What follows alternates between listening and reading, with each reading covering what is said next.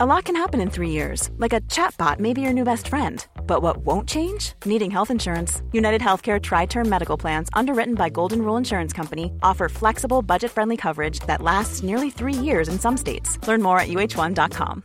Hey, Dave. Yeah, Randy. Since we founded Bombas, we've always said our socks, underwear, and T-shirts are super soft. Any new ideas? Maybe sublimely soft. Or disgustingly cozy. Wait, what? I got it. Bombas. Absurdly comfortable essentials for yourself and for those facing homelessness. Because one purchased equals one donated. Wow, did we just write an ad? Yes. Bombas. Big comfort for everyone. Go to bombas.com/ACAST and use code ACAST for 20% off your first purchase. When you're ready to pop the question, the last thing you want to do is second-guess the ring. At BlueNile.com, you can design a one-of-a-kind ring with the ease and convenience of shopping online. Choose your diamond and setting. When you find the one, you'll get it delivered right to your door. Go to BlueNile.com and use promo code LISTEN to get $50 off your purchase of $500 or more. That's code LISTEN at BlueNile.com for $50 off your purchase. BlueNile.com, code LISTEN.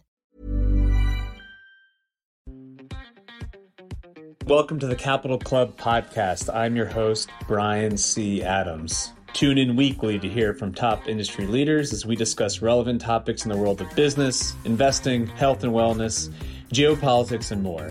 To learn more about the show, visit excelsiorgp.com/podcast.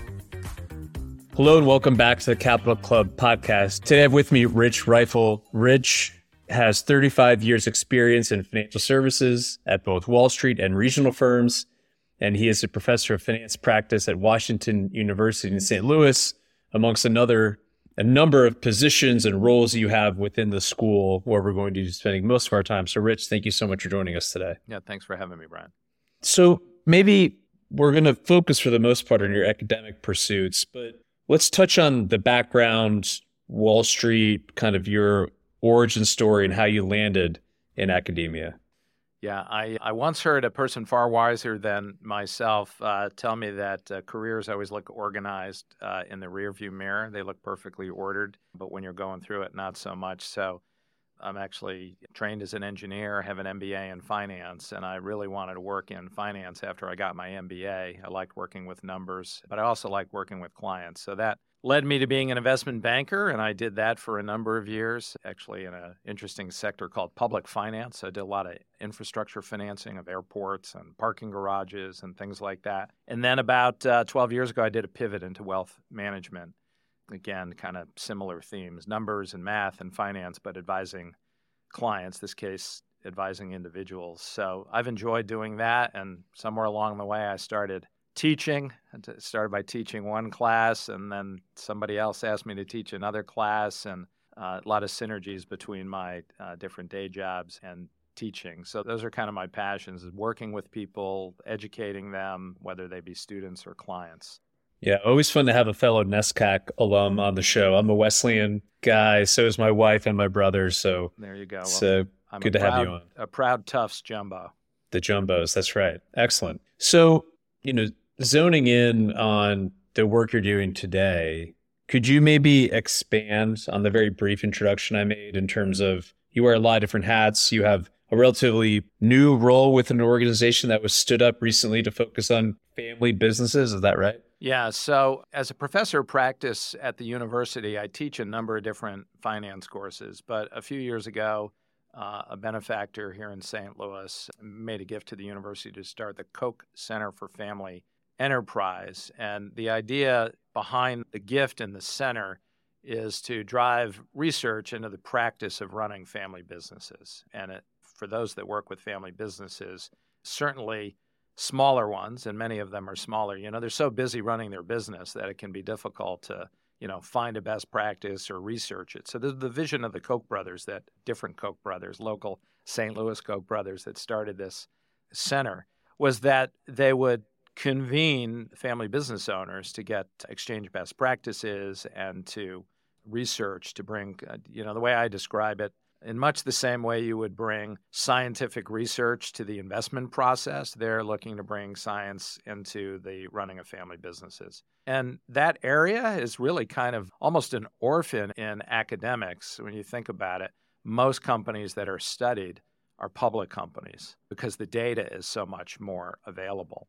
And so it tends to be that family businesses kind of get short shrift. So they're looking to not only change that from an academic and a research standpoint, but then really elevate the game, if you will, of family businesses through the adoption of best practices. And that's exactly where I wanted to go with you.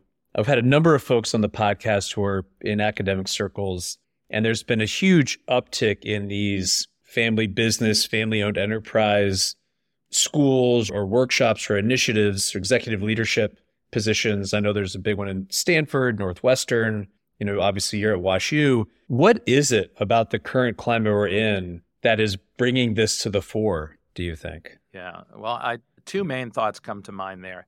One is, if you think about it, there are fewer and fewer public companies. With the proliferation of capital, the rate environment, the regulatory environment that would encourage companies to stay private longer and not go public, a number of significant public companies have been taken private. They're just more private companies, whether they're entirely family-owned or just private entities owned by a bunch of partners or by private equity. Certainly, there's a lot more private companies than there had been in the past, and they're private for longer. And the longer you stay private, you have some more constraints as a private company, capital raising certainly being one of them, competing for talent with public companies because of a lack of stock to use as currency. There are a number of issues that come up with private companies. So that's one thing. Proliferation of private companies. And then I think the other one is just there's a lot more entrepreneurial spirit out there now. And, you can look at this probably tracks exactly to the point you're making, the number of entrepreneurship programs at colleges and universities and the number of incubators that there are to encourage, both young people and more established people that are looking for a second turn to start companies. So I think those two things combine. And if you think about it, if your expertise is in running a public company, and I've worked in public companies, some of the biggest ones, and I've worked in family-owned business, they're radically different. They are, and until you've worked in both and compared, you might not think so. But they're different in the way they manage themselves, in the way they compete, in their goals. There are a lot of, maybe we'll talk about this a little bit. There's some what I call extra financial considerations that family businesses have that are not just surely shareholder return driven. So that those make them very different. So I think that's caused a lot of this demand for some of these programs and some more research and more best practices. Yeah, and it's encouraging to see. I think to your point, the majority of folks in the general population view these publicly traded companies as stalwarts, all blue chips. But the reality is there's quite a bit of turnover within that space, right? These companies come and go fairly quickly. Whereas, there's a lot of multi-generational family businesses that have really stood the test of time. And it's good for them, I think, to have exposure and for people going to business school to understand that they don't have to go to necessarily Wall Street or McKinsey. They could go to one of these firms and really learn quite a bit.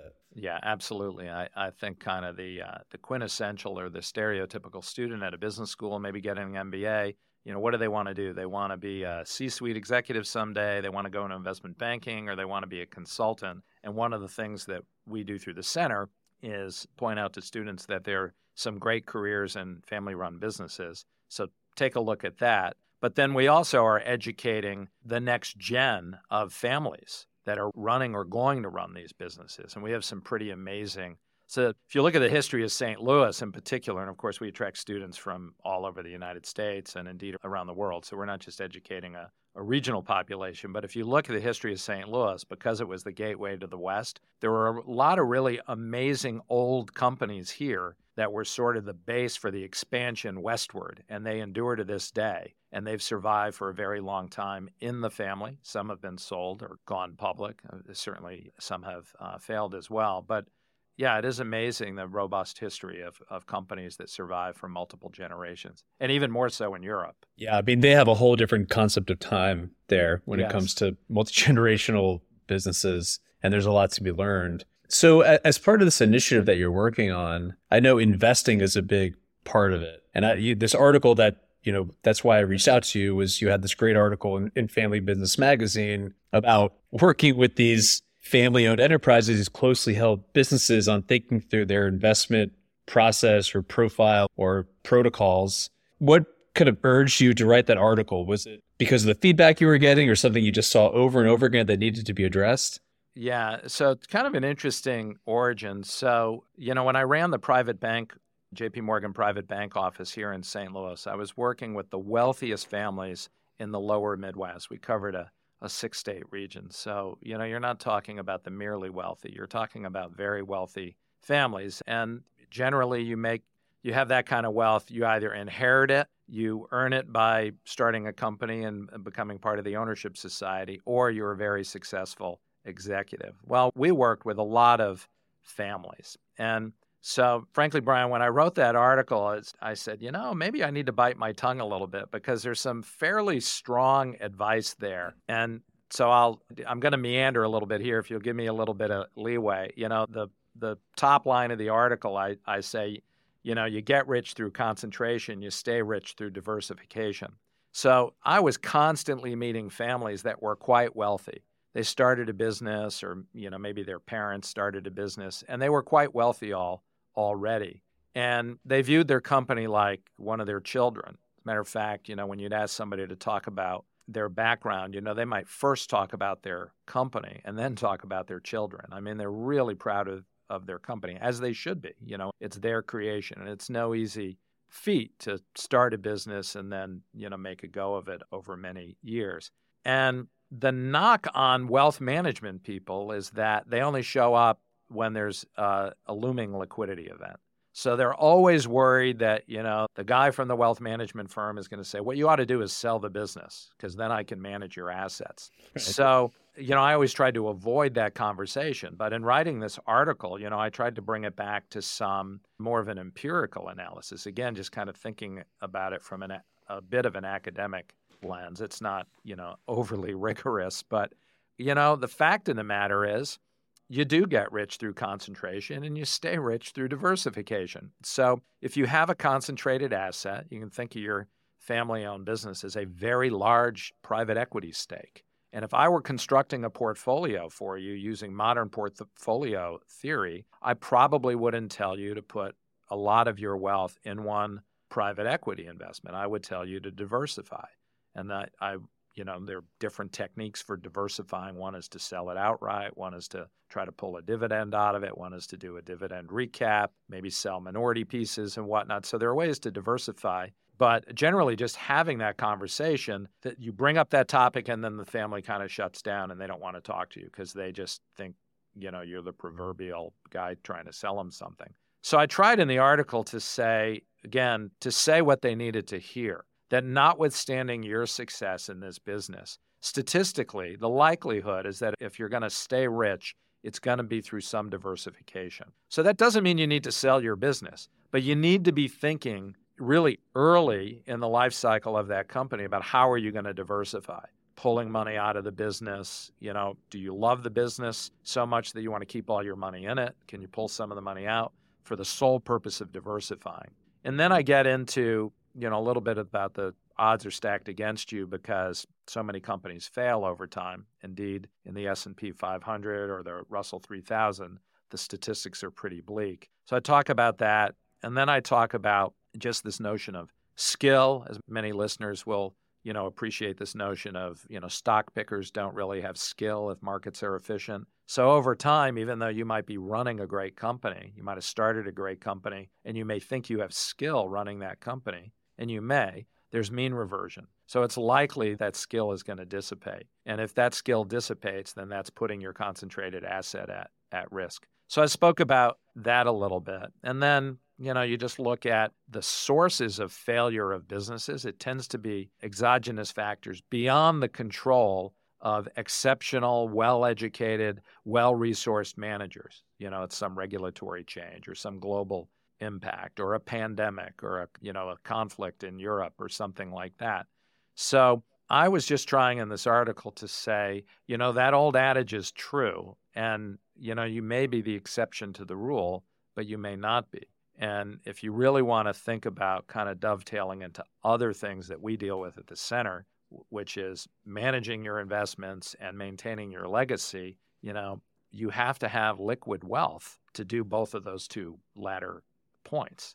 And your legacy may be having your name on the building of a really highly esteemed institution in the town that you live in, or it may be philanthropy. It may be teaching your kids about how to be great philanthropists and sending them off to do other things. So I'm just encouraging people to think about, is the business the end into itself, or is it a tool or a means to do these other things that are very important to the family?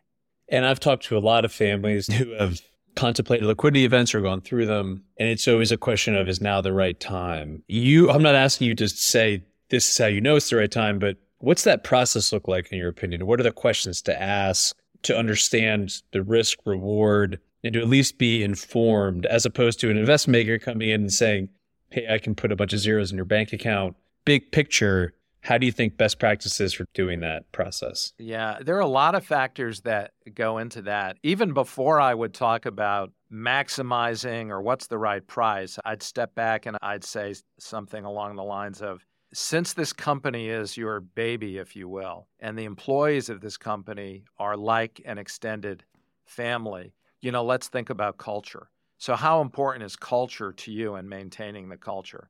Because you might find that, for example, selling to a strategic would maybe preserve more culture versus selling to a financial sponsor that's going to be, for lack of a more elegant way of putting it, maybe a little bit more ruthless when it comes to cost cutting and things like that. So if culture and longevity of employees and that sort of thing is important to you, let's look at what's going to give you the best cultural fit. And you may have to trade, a couple of turns on the multiple to preserve that culture. Maybe not, but maybe so. So that's one, I'll say, it's a financial consideration, but it stems from a non-financial consideration. Maybe related to that would also be whether or not you wish to continue to be involved in the business or you have family that you want in the business. So there may be a way to sell a stake in the company where you could stay involved either running it or as a consultant, and your children could and whatnot.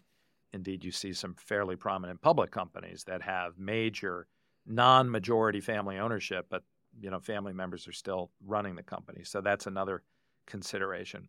But how much do I sell my company for? Certainly when I was advising clients, when I was in industry, I would try to get them to think about how much money they really needed.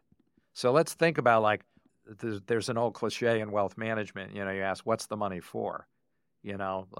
Money in and of itself is nothing. Money is a tool to achieve something, your wants and needs. So I would encourage clients to try to come up with what is that number. And that number may be informed by a lot of things. It may be I want to retire. It may be I want to, endow a scholarship, or maybe I want to travel around the world. Come up with what that number is.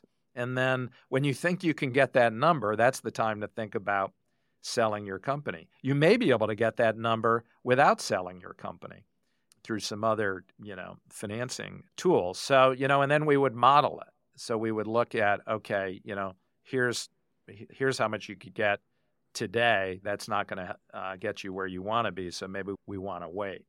I never kind of was from the school of thought multiples are frothy. Let's sell it just to sell it because, these are the salad days and it'll never be better than it is today. I always thought the money is there for a reason. So beyond that amount of money that meets all of your needs and wants, what's the purpose of selling it for more? And you might sacrifice some of those those extra financial things that I mentioned, like culture or family involvement and whatnot. And in your experience, is it helpful to have a non-family member around the kitchen table when those conversations are happening, that they're working within the operating company, or maybe they're a part of a standalone investment family office consigliere type role? Yeah. So generally speaking, I think when you make any decision in life, I don't care who you are, what your station is in life, I recommend having a group around you that's giving you input the way I describe it is, they should have a different lived experience. So outside advisors can, but, again, remember, outside advisors may have their own agenda. So you might have, like you say, a trusted consigliere. You might have, other family members that are in that role. But I think we've all seen stories and, people will point to, popular television with things like Succession and all of that to look at how bad things can get. Of course, that's fiction, but sometimes the truth is as strange as the fiction. So I think it's important to have outside professional advisors that are giving you legal and financial advice. Many of us have those stubborn pounds that seem impossible to lose, no matter how good we eat or how hard we work out. My solution is PlushCare.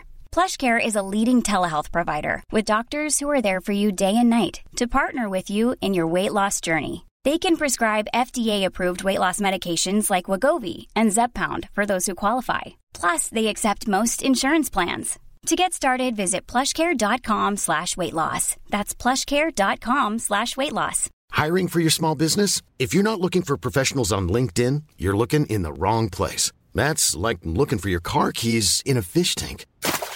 LinkedIn helps you hire professionals you can't find anywhere else, even those who aren't actively searching for a new job but might be open to the perfect role. In a given month, over 70% of LinkedIn users don't even visit other leading job sites. So start looking in the right place. With LinkedIn, you can hire professionals like a professional. Post your free job on linkedin.com/people today.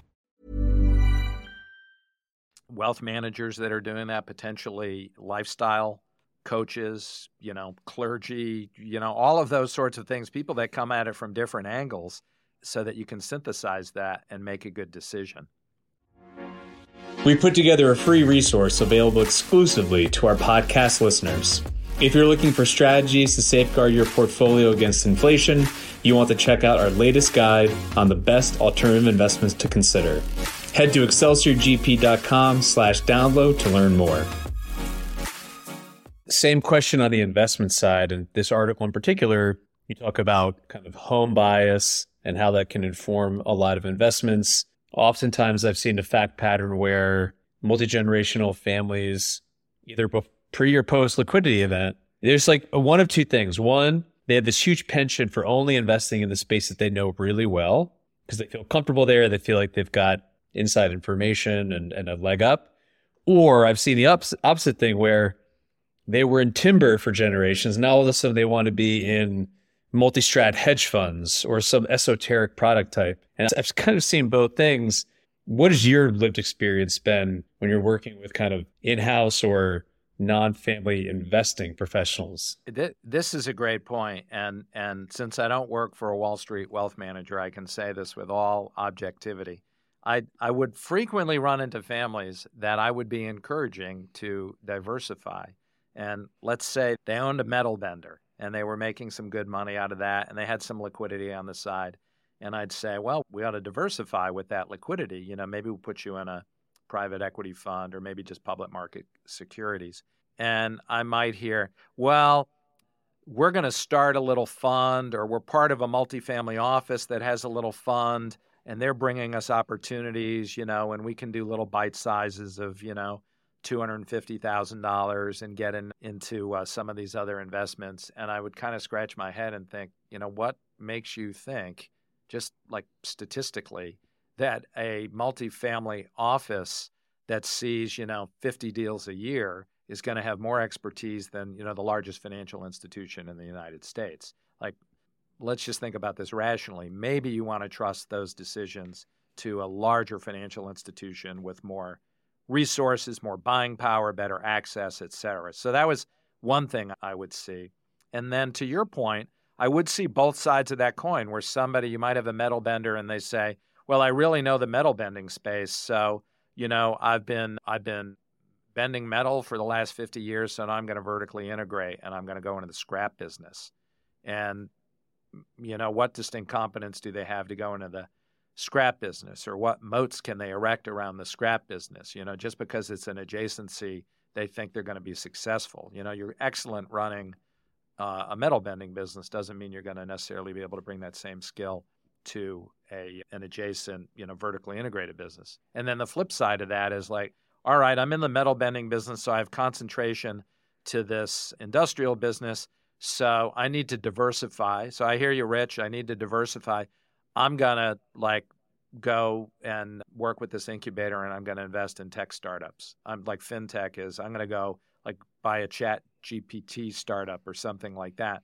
So, then you'd say, all right, you got the diversification piece right, but you're confusing your skill running a metal bending business with your ability to pick, who's going to win in this new space.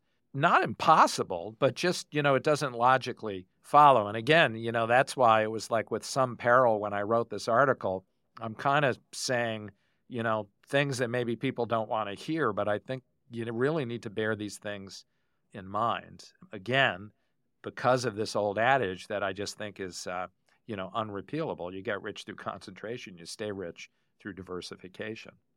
We're going to pivot and start working towards this intergenerational wealth transfer we're seeing occur. But I want to segue it by a bridge question, which is, I agree with you, everything that you said.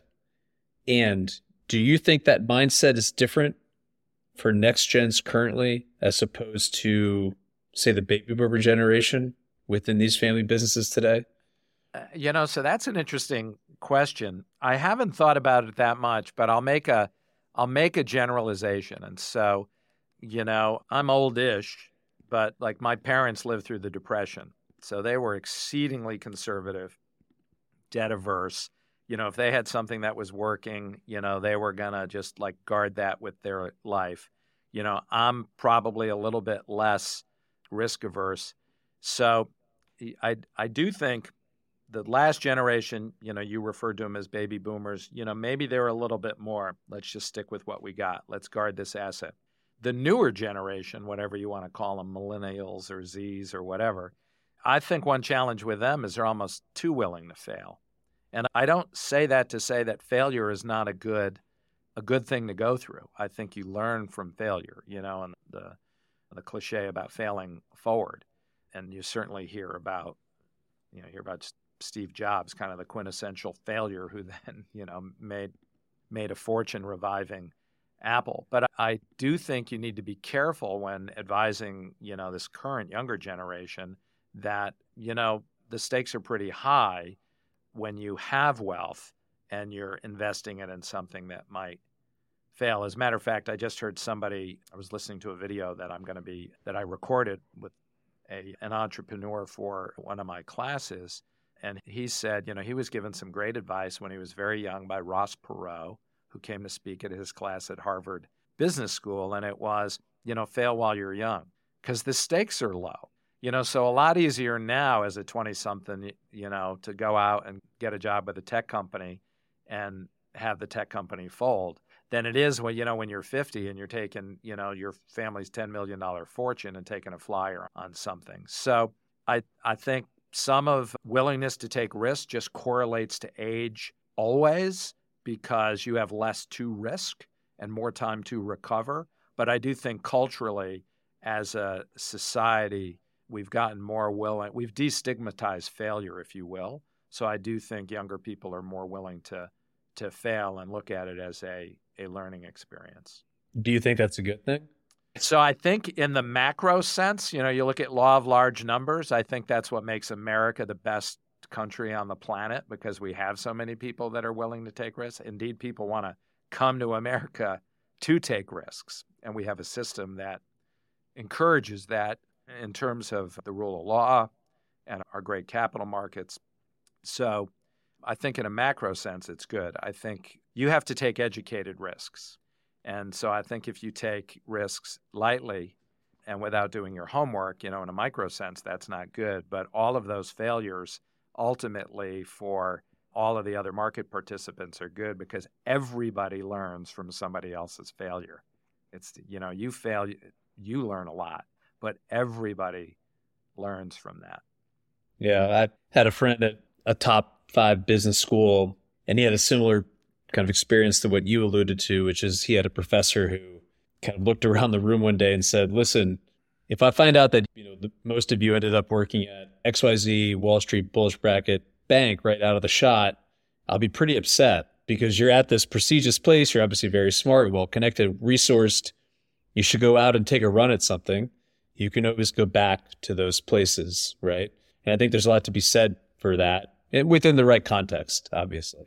My own story, you asked me earlier about my career, but when I was a senior in college, I worked part-time for IBM actually in a product center where we sold PCs.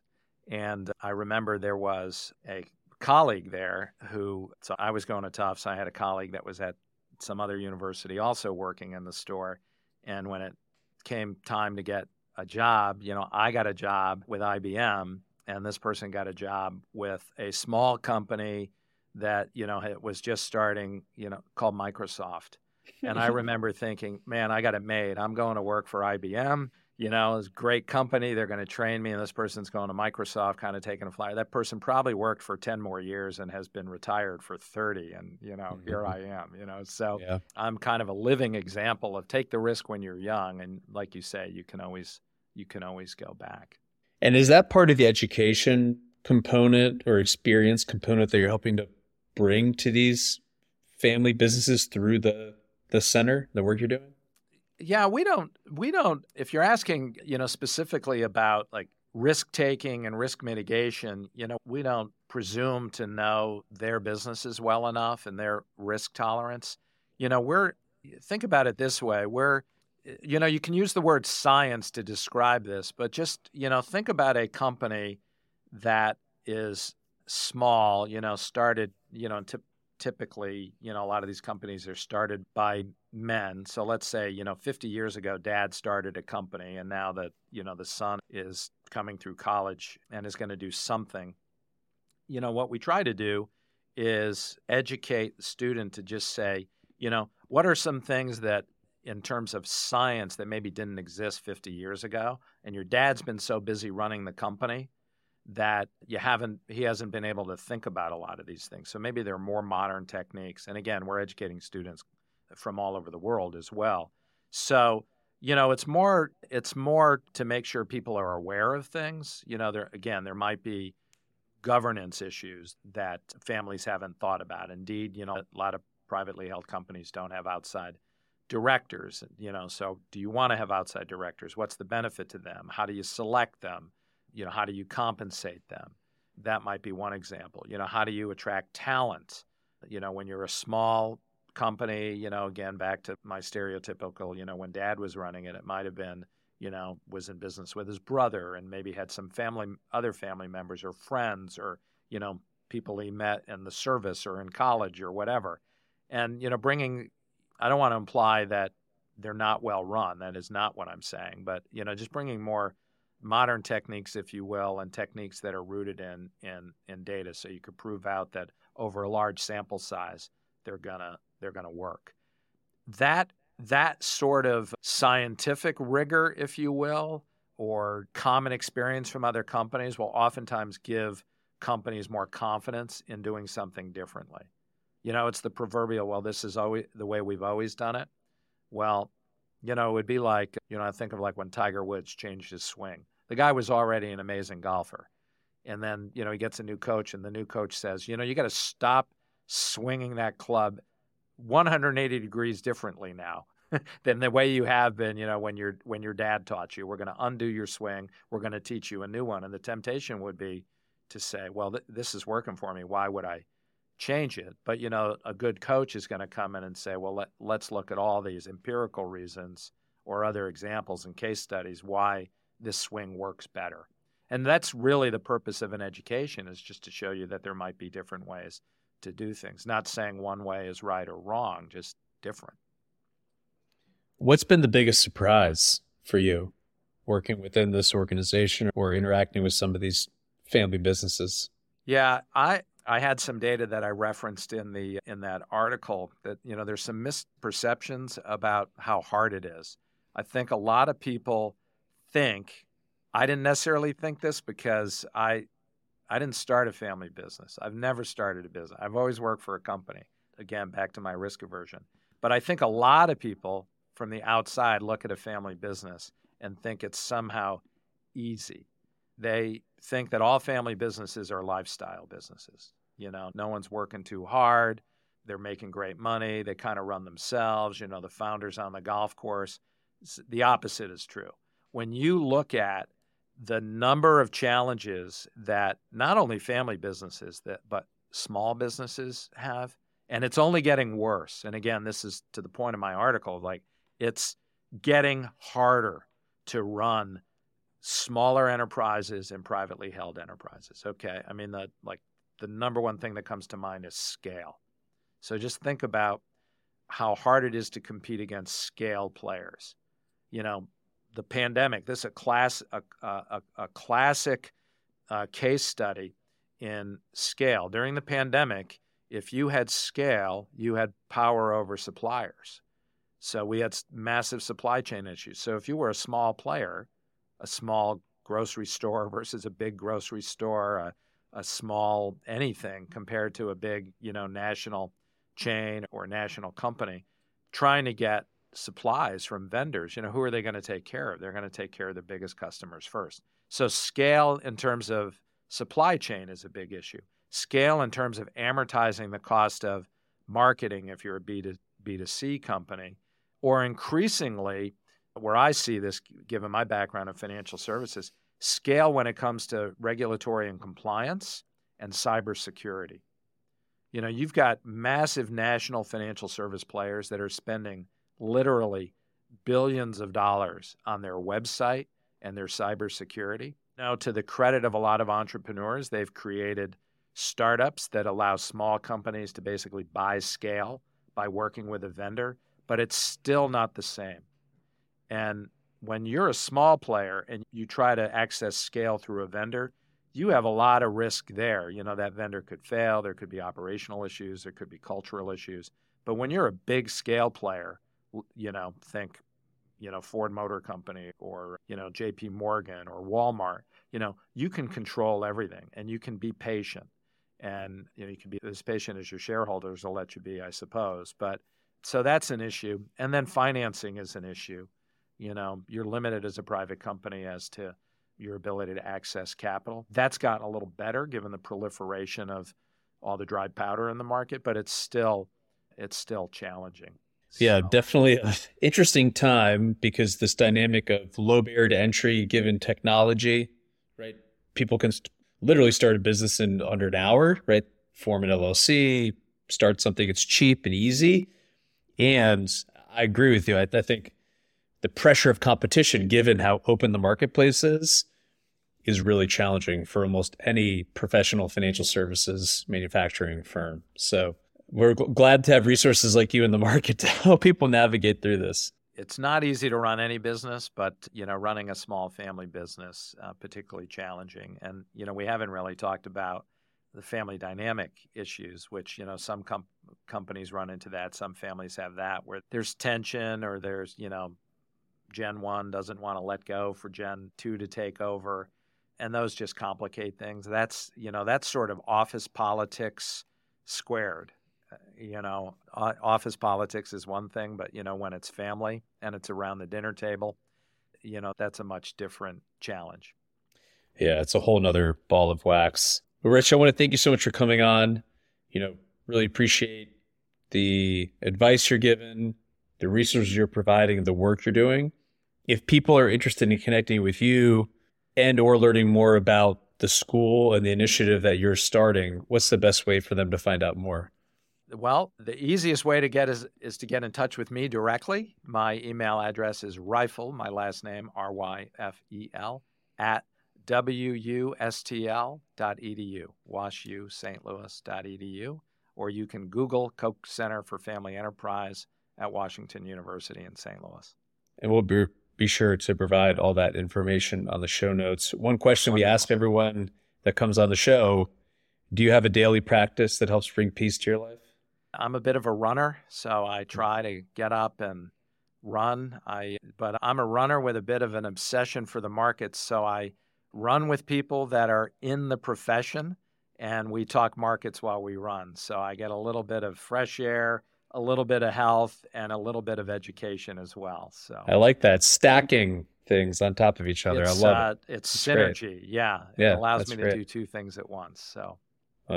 Well, thank you so much for joining us. Please do, everyone listening, leave a comment, leave a review. Let us know your favorite part of the conversation, and definitely encourage you to connect with Rich and the school and all the good things they're doing. And best of luck moving forward.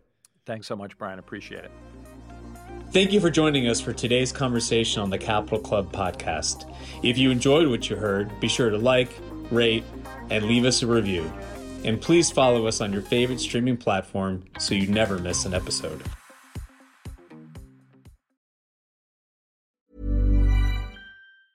Planning for your next trip? Elevate your travel style with Quince. Quince has all the jet-setting essentials you'll want for your next getaway, like European linen, premium luggage options, buttery soft Italian leather bags, and so much more. And is all priced at 50 to 80% less than similar brands. Plus, Quince only works with factories that use safe and ethical manufacturing practices. Pack your bags with high-quality essentials you'll be wearing for vacations to come with Quince. Go to quince.com/pack for free shipping and 365-day returns. Mom deserves the best, and there's no better place to shop for Mother's Day than Whole Foods Market. They're your destination for unbeatable savings, from premium gifts to show-stopping flowers and irresistible desserts. Start by saving 33% with Prime on all body care and candles. Then get a 15-stem bunch of tulips for just $9.99 each with Prime. Round out Mom's menu with festive rosé, irresistible berry chantilly cake, and more special treats. Come celebrate Mother's Day at Whole Foods Market. Imagine the softest sheets you've ever felt. Now imagine them getting even softer over time. That's what you'll feel with Boll & Branch's organic cotton sheets. In a recent customer survey, 96% replied that Boll & Branch sheets get softer with every wash. Start getting your best night's sleep in these sheets that get softer and softer for years to come. Try their sheets with a 30-night guarantee. Plus, get 15% off your first order at bollandbranch.com. Code BUTTERY. Exclusions apply. See site for details.